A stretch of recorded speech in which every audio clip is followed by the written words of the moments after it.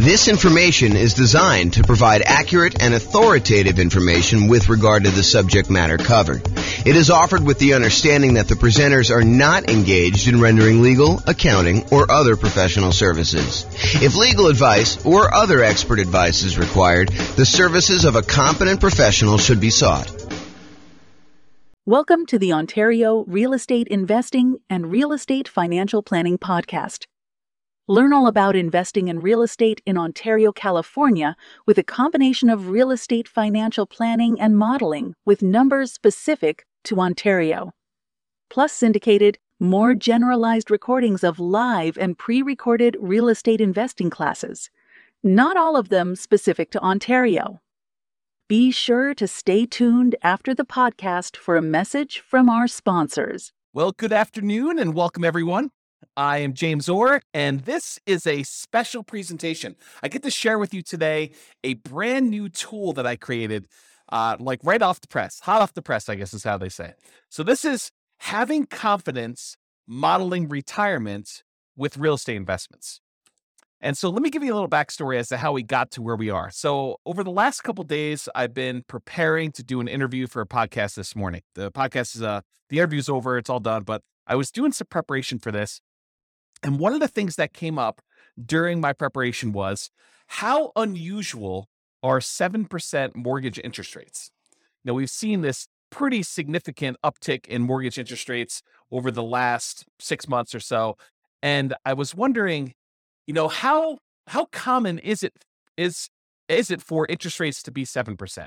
So what I did is I went to the Federal Reserve website and I downloaded the historical data set for 30-year fixed rate mortgages. And it goes all the way back to 1970.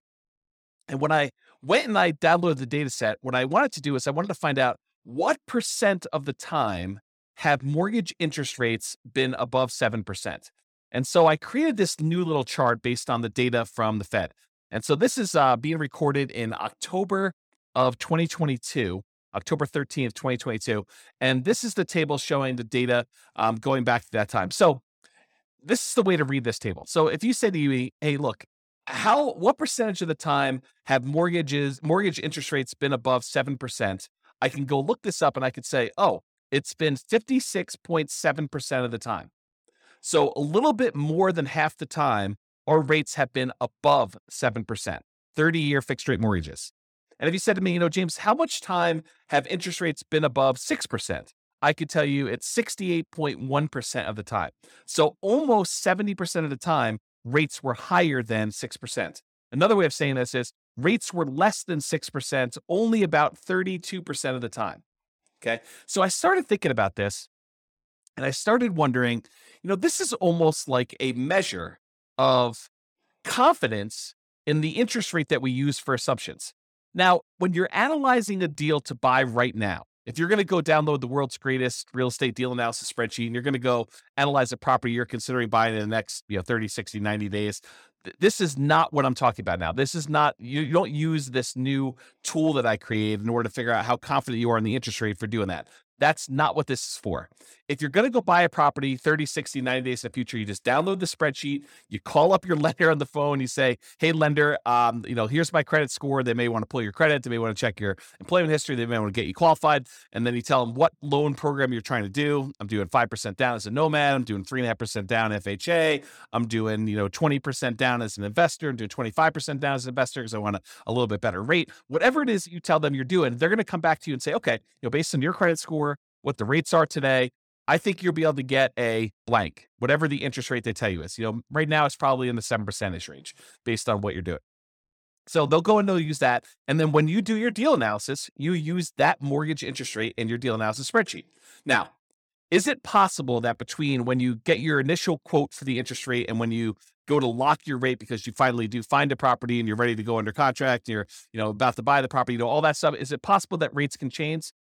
Yes, but it's not very likely. So typically rates don't move that much over the course of 30, 60, 90 days. They can move very quickly, but most of the time you're going to be relatively close within that range of things. So when you're analyzing a deal to buy right now, we're not using what I'm about to tell you about. However, what if you're saying to yourself, I want to go buy a property this year and a property next year and a property next year, next year, and I'm going to buy 10 properties over 10 years. Like maybe like you're doing Nomad, right? You're going to do the Nomad investing strategy and you're going to buy a property every year for the next 10 years until you acquire 10 rental properties. Well, what mortgage interest rate should you use for that? Right? It's a hard question, right? You don't use the interest rates that's today because we know that rates today are not going to be what they are going to be next year or the year after that or the year after that. So if you're in a really low interest rate environment, it's 2, 3, 4%, and you think to yourself, I'm going to use that, that's a risky assumption that, I'm going to be buying these properties. They're going to be 3% more expensive or 5% more expensive, whatever you think the appreciation rate is and the rent appreciation, you're going to use that. And you're thinking to yourself, okay, I'm going to buy a property. What's the one I'm going to buy next year? What does that look like? And what's the mortgage interest rate I might get on that particular property next year? And the question then becomes, what rate do you use a year out, 2 years out, 3 years out? And how risky is that assumption? So that's what I've been thinking about. So, if I'm recording, the other thing is, let's say I'm recording a podcast episode for you and I'm telling you about a particular strategy someone's using. I'm saying, okay, this person's going to buy a rental property every year, or as soon as they save up enough down payment, they're going to buy their next one. Save up the next down payment, they're going to buy their next one. And I'm using an interest rate of 4.5% for that. Or let's say I'm using 7%. Let's say I'm using the interest rate from today. How confident should you and I be in my story that these are going to be numbers that are achievable, that the rates are not going to be higher than that? And if they're better than that, that's great. It works out a little bit better in most cases, almost all cases. If the interest rate's lower, then it works out even better. But if the rates are higher, that's problematic for our assumptions, right? That's saying that I'm not very confident in that model. I'm kind of thinking, if I use 4%, that's not likely going to be there next year or the year after that, especially since interest rates now are 7%. So the question then becomes, how confident am I in that particular interest rate risk? So what I did is I created a brand new tool, and it's based on that data I got from the Federal Reserve website. When I downloaded it all, I kind of did some data analysis, not really a lot of data analysis. I just went and I did some calculations on it. And I came up with this new thing. It's called the Mortgage Interest Rate Confidence Meter. And what it tells you is it's super simple, super, super simple. You just put in the interest rate you're thinking about using when you're planning on buying your properties in the future, not the ones for buying like right now. That's, you just call up your lender, you get the rate. But if you're thinking, okay, I'm going to be buying properties over the next 10 years, what rate should I use for determining what my assumption should be? Or if I tell you a story about someone buying properties over a period of time, or I show you some calculations and I give you the interest rate, you could go plug that interest rate that I used into this, and it will tell you how confident you should be that that is a reasonable rate to use. Okay. So what I did is I created this brand new spreadsheet. It's called the Mortgage Interest Rate Confidence Meter. And you just put in the interest rate there on top, and it spits out how confident you should be, whether you should be low confident, whether you should be average confident, whether you should be above average confident, whether you should be high confidence. And you can go, I'll put a link in the show notes to be able to download the spreadsheet. And I may decide ultimately to write a version of this for the Real Estate Financial Planner software at some undefined point in the future, because I'm not sure if I'm going to get to this. It's not super high priority, but it is an interesting exercise of how risky are my assumptions going into this. So the spreadsheet is super simple to use. When you go download it, you just put in the mortgage interest rate you're thinking about using for your future real estate purchases in that light yellow box that says mortgage interest rate. It's really, really simple. Number 2, you read the meter. So that's it. You just look at the meter. It tells you like how confident you should be in that particular number. And what it's really doing is it's looking at the historical data and it's telling you what percentage of the time interest rates were that or better. So if you have an interest rates where you put in 10%, it'll tell you what percentage of the time interest rates were better than 10%. Super simple tool used for determining whether the assumptions someone used, whether it's me or someone else, or the assumptions you're thinking about using for modeling future purchases of real estate are going to be valid for you. Now, I'll end with this one thought. So I want to try to keep these relatively short. I'll end with this one thought. This concept of like confidence applies to more things than just mortgage interest rate. So I'm going to continue to reflect on this idea, and I'll implement some of these ideas in the software and the content I make. But it doesn't just apply to those mortgage interest rate. It also applies to the rates of return on investment accounts. So if you use 15% as your stock market rate of return when you're doing your modeling in the future, you should have relatively low confidence that you're going to achieve that result, right? If you go look at the historical stock market rates of return and you see what returns historically you've gotten, what percentage of the time has it been over 15? That can give you another way to measure stock market. I didn't build that spreadsheet yet. I probably will build something for that though. So if you use 15%, your risk, it's higher that is not a legitimately reasonable number. However, what if you use 10%? Well, that's more reasonable. It's more conservative. You're more confident that you'll be able to achieve that result than if you use 15. And what if you used 8%? Well, it's probably even more confident if you use 8%.